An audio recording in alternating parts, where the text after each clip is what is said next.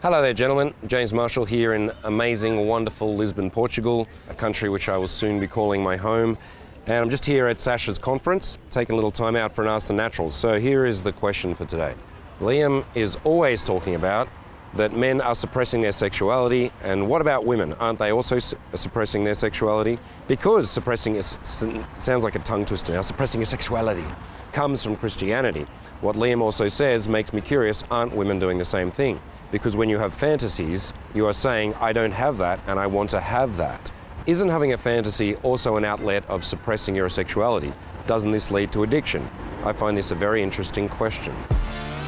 Welcome to the Natural Lifestyles Podcast with your hosts, James Marshall and Liam McRae, where we will be diving deep into the issues of modern masculinity, seduction, dating, lifestyle design, sexuality, psychedelics, you name it. This is the Natural Lifestyles Podcast. Thanks for bringing them up. There's a lot to delve into there. So, you asked several things. Basically, are women also suppressing their sexuality if we assume that men are? Isn't fantasy some kind of expression of suppression? And can this not lead to some kind of addictions or sexual compulsions? Well, yeah, those are big questions. In answer to the first one, the simplest answer is yes. Women definitely affected by suppression mechanisms in terms of their sexuality.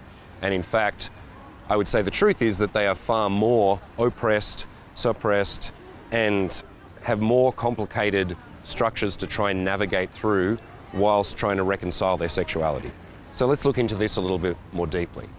Historically, let's say since the advent of Christianity in the Western world, women's sexuality has integrally been tied to her role in society, in the family, in child rearing, and as property became a thing after the agricultural revolution, when you could actually store wealth, you could pass wealth on to generations, it probably became more important to the overall cultural structures and family legacy structures that a woman's sexuality was very controlled, in the sense that she was essentially bought and sold by her parents to suitors, that she was ideally a virgin, and then there was morality tied into that with Christian beliefs that sexuality in and of itself has a moralistic charge, that you can't just enjoy sex based on your desire to be with somebody.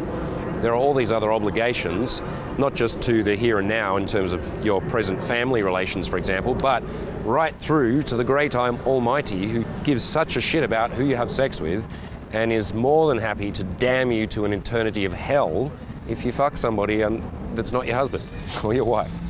So through countless generations and millennia, we've come to this position in the modern world where there is a vast array of what is possible and what is acceptable in terms of human sexuality. It's a lot freer than it once was.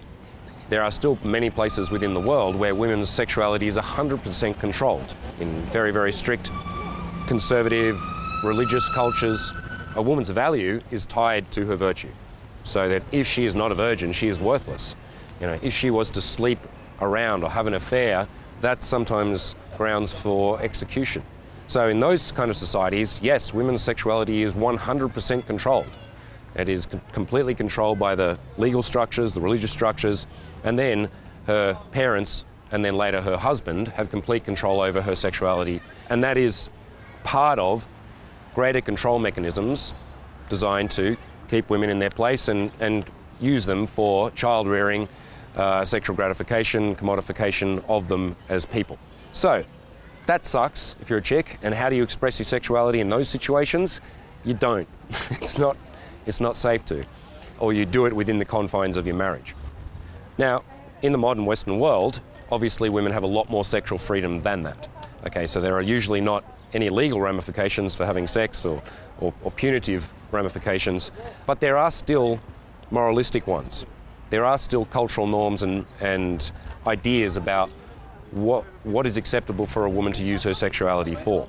Now, there are still parts of culture within the Western world where it's still assumed that you will not have sex until you get married and that you must retain your virtue for your husband. But for the most part, that's not a modern and realistic idea. Most women are not going to only have sex with one man in their life. When they have the choice to date different guys or sleep around or have a series of different relationships throughout their life of different types, they will.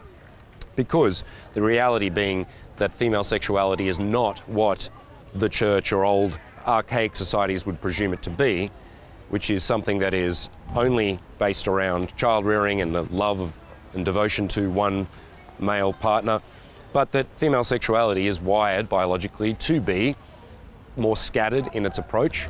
So men, obviously, biologically, we are attracted to a lot of women, and given half a chance, we would totally bang them all, pretty much, right? And that is the prerogative of the male and our curse and part of our path. For a woman, of course, on a deeper biological level, she is a reproductive machine, and if she's going to get pregnant, looking after a child takes a long time, a lot of resources, and you need some kind of support structures around you to bring those up, so that you are going to be more careful with your partners, even though on a logical, modern perspective, we understand, the male and the female understands we can use contraceptives and not get pregnant, but there are still very strong, powerful biological drives that lead us or try to influence us in our directions. And so that is then run through our filters of modern society, of education, of understanding the truth of the human body, and so that we can adjust, obviously, our behaviour so that we're not getting every girl pregnant we have sex with and she's not getting pregnant every time she has sex. However, this will still affect her behaviour. Layered on top of that, in these situations, it's not that women are only attracted to one man. Okay, she is a sexual being. She will be attracted to multiple different men. She may be more careful with her selection criteria about allowing a man into her bed, and sometimes she may not be, depending on what's going on for her in her life. But layered upon top of this biological basis are all the sociological or conditioned responses. And the force of culture can totally override nature, right? We see that because every time we roll a condom on, we're using our intelligence, our cultural and our scientific knowledge to override a natural urge. There are all sorts of examples throughout history of tribes and cultures doing things that were not good for the benefit of the species, but were part of the culture and may have affected it to the point where the culture collapsed. Now, the overlay that women have to experience in their sexuality, if they're not from a super conservative background, is still these aspects of judgment around what it means for a woman to be sexual. And the old Christian beliefs, which is mirrored in most, if not all, other major religions, is that virtue and value are aligned. Is that a woman who fucks outside of her marriage is sinful, right? And that she will be punished and that she will no longer be valuable, right? So if she has an affair or loses her virginity, then no one else will see her as a valuable commodity, and therefore she has the potential to lose all of her security of being a mother, of having a place in society, of being valued. And so this fear of being rejected from her society, her tribe, of being judged as dirty or unworthy, or easy, right, slutty, all of these words which are weaponized, or ideas that are weaponized against a woman's sexuality, she internalizes and she's aware of. And usually women have some kind of experience where when they start becoming sexual in their teenage years, 16, 17, 18, depending where she is. And at that age, often women are fairly experimental with their sexuality if they don't have strong cultural forces telling them what they should and shouldn't do. And so they act upon their desires and upon their, young need to experiment and to explore and to feel validated and sexy and enjoy physical pleasure. And often those same girls get punished for this, right? Because the cool guy that fingered them at the party goes and brags about it, or word gets around. There's a perception that she's an easy girl, she's the kind of girl who fucks, and therefore maybe she's not girlfriend material.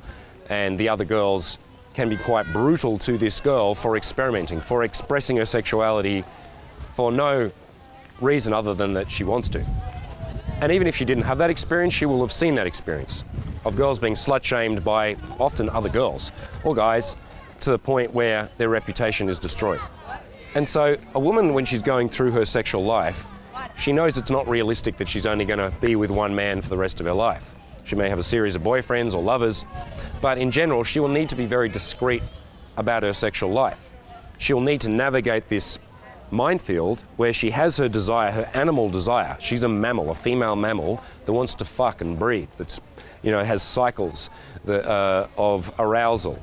that has attraction to a whole lot of different men under different circumstances, that has all these unconscious triggers that set her off under certain circumstances with certain men that make her want to have sex with them, sometimes and often very quickly, without the need to go on 5 dates and plan a marriage. So she needs to juggle that, the fact that she is a horny mammal, and the fact that she has to navigate through a society that makes judgments about her depending on based on what she wears, how she presents herself, what kind of photos she puts online, who she has sex with, and how many people know about that. So the truth is that the suppression in women is far greater, I think, than men. Our suppression, the suppression of our sexuality, is different. There's a different quality to it.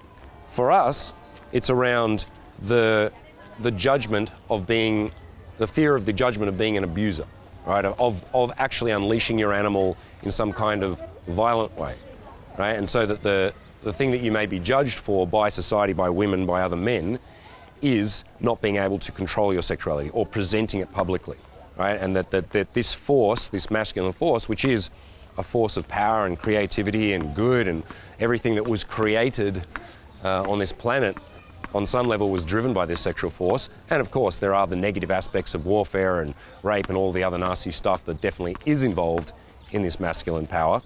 But it's essentially the fear that a lot of men have of being outed as a sexual male that is the thing they're terrified of, and therefore their sexuality is suppressed. For women, it has a different quality. In terms of your original question, do women experience sexual suppression? Absolutely. And of course, women will experience this at vastly different levels. Within the same city, you'll have girls whose parents are on their case about never giving it up to a boy, and then you'll have girls who are living in some kind of hippie household where the parents like handing them condoms and smoking weed with them. So there will be big differences in the way that women experience this suppression. And so a woman who has had more freedom, who's been brought up to and encouraged to be sensual, to express herself, to date people if she wants to, you know, hopefully safely, she's likely to be more expressive with her sexuality and to have less sense that she's repressed and less barriers to exploring her physicality with you, for example. Whereas some other girl may have a whole lot of guilt issues and may feel a lot of fear around sexual contact, even though she may physically and emotionally desire it. She may well have very clear mental blocks that say, I can't do this under this circumstance.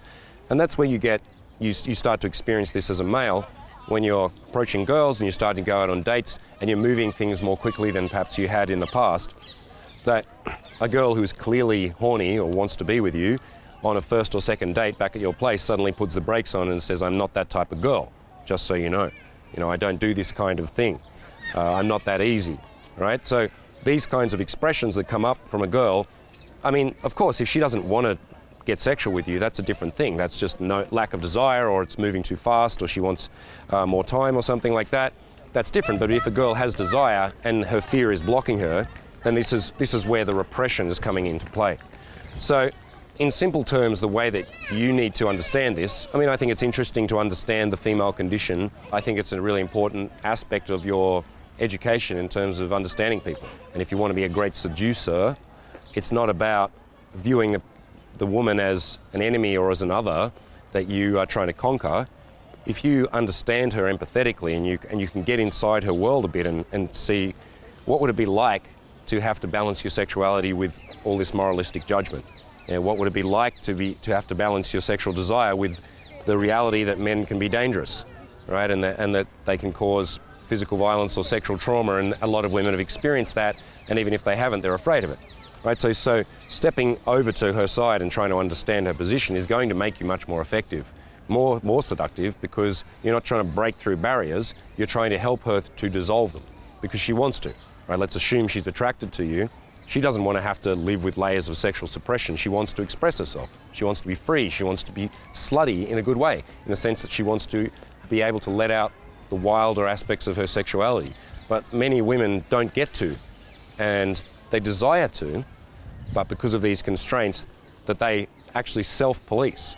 Right? That's the interesting thing about this kind of oppression, is that now in the West we don't have people banging on your door and seeing who you're fucking. We have systems in place that women will tend to self-police. And so if you can demonstrate to her that the space you have created between you two, and here it's like this shape that you live within, whatever space it is a safe space. And truly safe in the sense that if you are a man who has less judgment internalized, if you allow for women to have sexual expression, then they will have it around you. Women are very good at being able to tell what is going on with this man. A female friend of mine a little while ago was talking about she flew to meet a very wealthy gentleman she met online who courted her. It was very sexy and rich, and flew her over to an exotic location, and she was going over there thinking she was going to have sex with this guy. And this guy had an open kind of polyamorous situation. He had a couple of other girlfriends that were in the space, and he went out with these girls, and then he was making comments about some other chick at another table, saying how slutty she was, how her dress was really slutty. And so my friend, she picked up on this, and she decided then and there she wasn't going to sleep with this guy. Because even though he was judging someone else, she could see that this man holds judgment over a female sexuality based on what she wears. So therefore, how many steps is it away, how is she away from being on the receiving end of that? Not much, because all she needs to do is displease him in some way and then exhibit whatever he perceives to be slutty behaviour, and then she's going to be badly judged. Right? So she decided not to engage with that. Because women are filtering, they're looking at what are the man's behaviours, what are his belief structures, what are the topics he's talking about. Is he talking about women in terms of a dichotomy? Sluts and good girls, whores and girls you date, easy girls and girls that, don't give it up. Right? So if he's seeing women in these two dichotomies, he doesn't understand that really that they're the same thing. Right? The truth is there's not two breeds of female, ones that are worthless, slutty whores and ones that are virtuous, lovely, virgin mothers. It's that there are women who experience being sexual, being animals, and also have to navigate through their cultural life.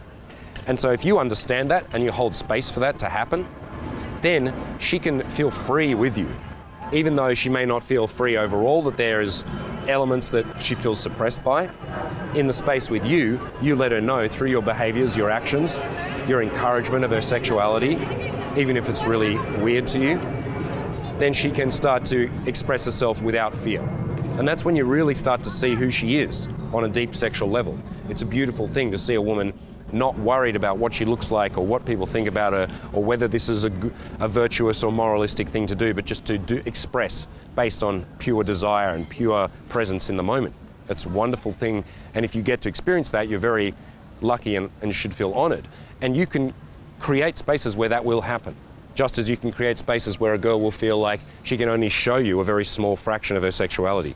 You may have had a girlfriend you've been with for years and she only showed you one sliver of what she really wants because she knew that you couldn't handle the fact that she wanted to be tied up and whipped, or that she wanted to play with some kind of power dynamic, or that she had dark desires for role plays that were culturally taboo.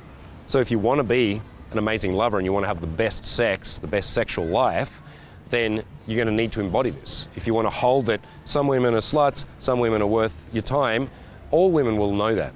And so they will hide aspects of themselves. You'll never get to experience their pure femininity. The second and third questions you asked regarding fantasy, I find these quite interesting questions. So you're asking, isn't fantasy a reflection of the suppression of your sexuality? And can this not lead to addictions and compulsions? So I would say that the answer is yes. That in some way fantasy is always a reflection of taboo, right? Or is a reflection of desire that has some kind of barriers in front of it, right? But that's why, if you fantasize about a famous person, the thing that makes it intense or polarizing is the fact you can't have that person, right? That they're a fantasy figure, they're not real, there's no clear pathway that you could go through to get that person, and so you have a fantasy or create some kind of sexually tense narrative of wanting to be with this person. So when you look at female fantasies, for example, then yes, there is always layers of culture and taboo involved in these. And can this exhibit itself in really unhealthy ways? Then yes, right? So people men and women, can suppress their sexual urges and then they pop out in weird and wonderful ways or in destructive or illegal ways. But for the most part, they don't really do that. Most people just hold their fantasies inside, especially women, because women's fantasies tend to be far more complex than ours. You ask the average male what is his fantasy, it'd be like, well, have sex with hot girls without too much trouble. It'd be something like that. Whereas you ask a woman, and if she'll tell you honestly what her sexual fantasies are, they may involve a convoluted kidnapping scenario with an Arab sheikh that goes into some kind of semi-torture scene that is then shifts as she's rescued by someone else, and then plays out some kind of family taboo dynamic for the resolution of it, right? So there's so much more depth and complexity usually to female sexuality and their fantasies. Now, this is where, okay, I've answered your question in the sense that, yes, I think that if, for example, if you have an authority figure in your childhood, you're a woman or a girl, and your male teacher or the priest or the best friend of your father or some kind of male authority figure triggers attraction switches in you somehow accidentally when you're a child, and then you fetishize that man or this type of man representing something that you're erotically aroused by. Okay, and so then a woman may take that through her adult life, and she'll be attracted to older men or more powerful men, or she'll be attracted to dynamics where there is a power imbalance, where, for example, the man is her boss, and there is a taboo, there is some barrier in the way of getting together. This is why Romeo and Juliet is such a sexy story, aside from the fact they're children, is that they can't be together because their families hate each other. It's the tension of them not being allowed to consummate their love that makes it so tragic and intense. So women will internalize these things and then attach them to certain representations of their fantasy. Now, this is interesting to know, but it's really practically applicable when you start to play with this in your own relationships. If we can understand that, all right, a girl may have daddy issues, or she may have authority issues, or she may have desire to be dominated or to dominate, or to express her wild side, or to play some kind of innocent, infantile character that is ravished because that takes the responsibility away from her for making the sexual decision, right? So I'm just throwing out some ideas and some examples of the way a female sexuality might start exhibiting through fantasy. And you then, as a male, have the choice to ignore this, judge it in some way, or to allow a space for her to play this out. And this is where ideally I think you want to exist.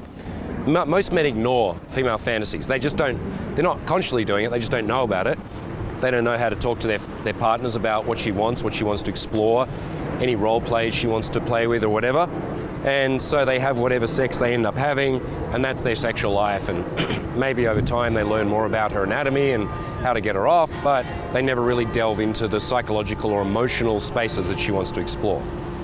Or they judge it, even worse, right? And I've heard many stories from female friends and lovers and guys who've come to their senses later, where the girl has expressed something. She wants to be tied up, for example, or she wants to be fucked really hard, or she wants to be called a nasty name in bed. And her partner doesn't understand this and cannot handle this. And so instead of talking to her about it and finding out what's behind that, if he wants to be more educated, he places judgment. Isn't that weird? Or, oh, that's the kind of stuff you're into.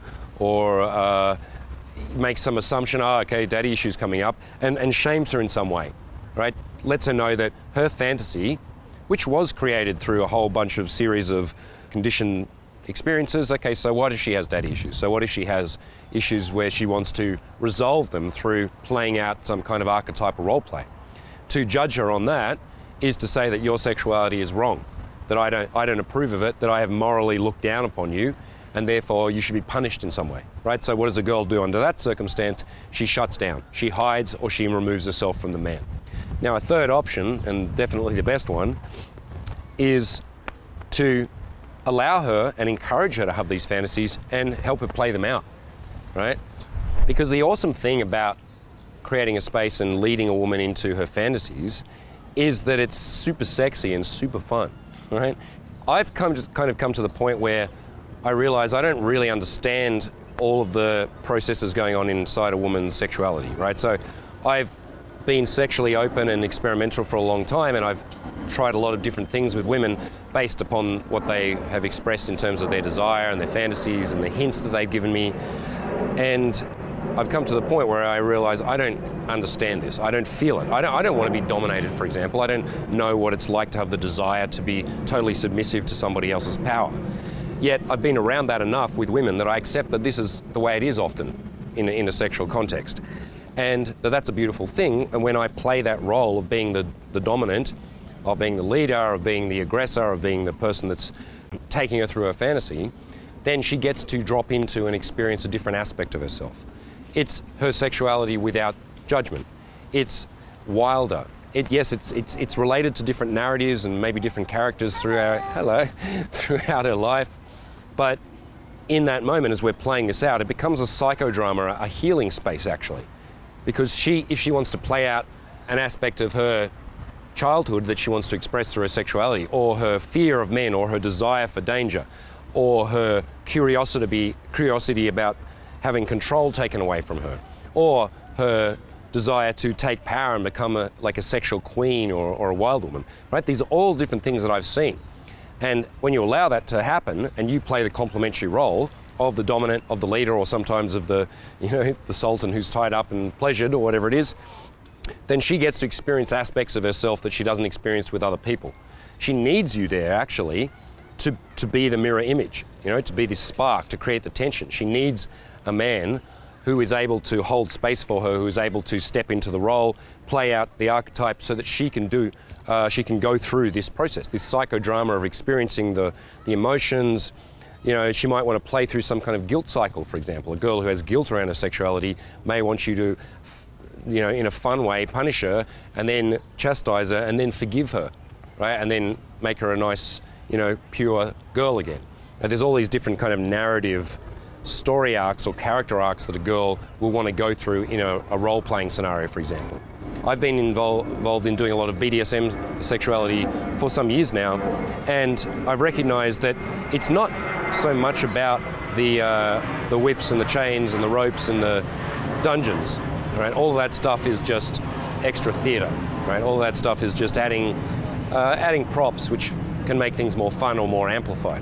But really, real BDSM is about this understanding of archetypal interplay, of the power dynamics between masculine and feminine, of the need for people to explore their psyche through their sexuality, right? To do therapy, it's like essentially to psychoanalyze themselves in real time in a sexual space, in one which they feel physically safe and that they feel like their character or their self-esteem is going to be safe. Because in BDSM scenes, sometimes you'll be playing out a scenario where the woman, for example, is being really heavily, aggressively dominated, right? Called nasty words and tied up and slapped around and so on. And to an outside observer, it can look really nasty and savage. But this is done within agreements, right? This is done where the woman has consented to having control taken because she wants to explore what it's like to be out of control, to be commodified, to be objectified in a really sexy way. Right? So it's not like women want to be objectified all the time by all men, but with a man that she trusts and is aroused by and wants to feel his desire for her, then she may want to experience that of being a pure object just for his sexual pleasure, for example. Right? So there's all these different aspects of her psyche related to her sexuality that she gets to play out in these different scenarios and role plays. It's not just a free-for-all of flogging and nastiness. It's actually, because if you just go and do a BDSM scene, for example, and you just pull out the stuff and do the hitting and the squeezing and the whatevering, it can be very, very shallow and hollow. It can just feel robotic, right? In the same way that if someone is having vanilla sex and they do the same thing every time and they have their 3 positions and, their little fingering technique that they know and that's all they do, then it's going to be bland and boring.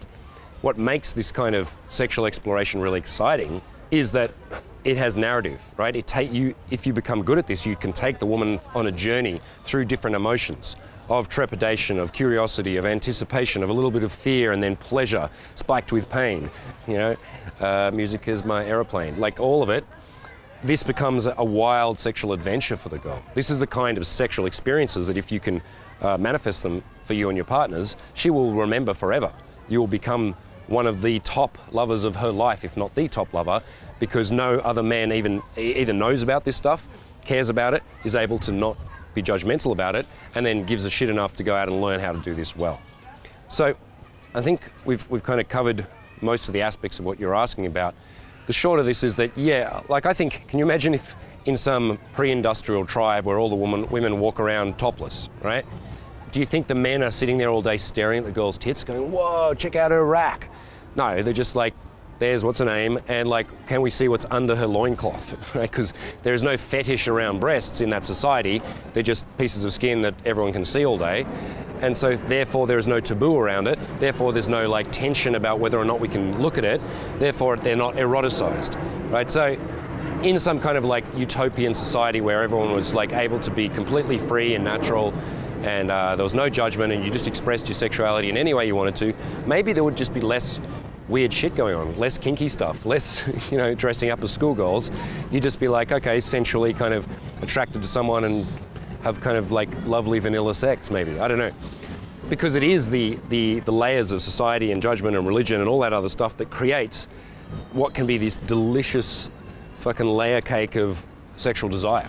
Right? It's fascinating stuff, and it's really fun. I mean, on the fun side. On the bad side, like you're a Catholic and you feel like you're going to hell because you jerked your boyfriend off once. That's the shitty side of that. You don't want to have to carry around a lifetime of guilt. But if you can see it for what it is, which is play, right, which is just drama, right? The whole cultural fucking overlay is just one big drama. It's not real, like languages and cultures and beliefs and religions. I mean, these are all fantasies that humans have agreed upon and then created something, manifested something out. And out of that, we've created roles and archetypes, and some of them shine to a woman as being sexually attractive. Some narratives are forbidden but really enticing. And all of this adds to create this like sexy soup from which you can start to dabble and navigate within. You got an image now of you kind of swimming through a sexy soup? What does a sexy soup even look like? Does it have like, little alphabet fucking letters spelling naughty words? I don't know. So, awesome that you're thinking this big picture stuff. It's good to start thinking culturally, biologically, big picture narratives, and then to bring it back to how is that applicable to you? And the applicable parts are that the modern sexual male, who is the superior lover, the man that women want to be with, that has an abundance of lovers who are able to express themselves sexually in all sorts of crazy, filthy, wacky, wild ways, that's an amazing thing to be. You will get so much more sex, you'll get so much more respect, you'll get to see aspects of yourself and women that most men will never see. Or you can ignore it all and just try and hustle girls into bed to, pump them with your 3 positions and move on to the next one. To me, that's pretty boring. I want to get to the depth of the human experience, and this is one way to do it. So keep on fantasizing, go out there and make them a reality for her, and she will thank you and be grateful forever. James Marshall signing out, Lisbon, Portugal. Thanks so much for listening to the Natural Lifestyles Podcast. Check us out on YouTube at The Natural TV. See you on the next episode.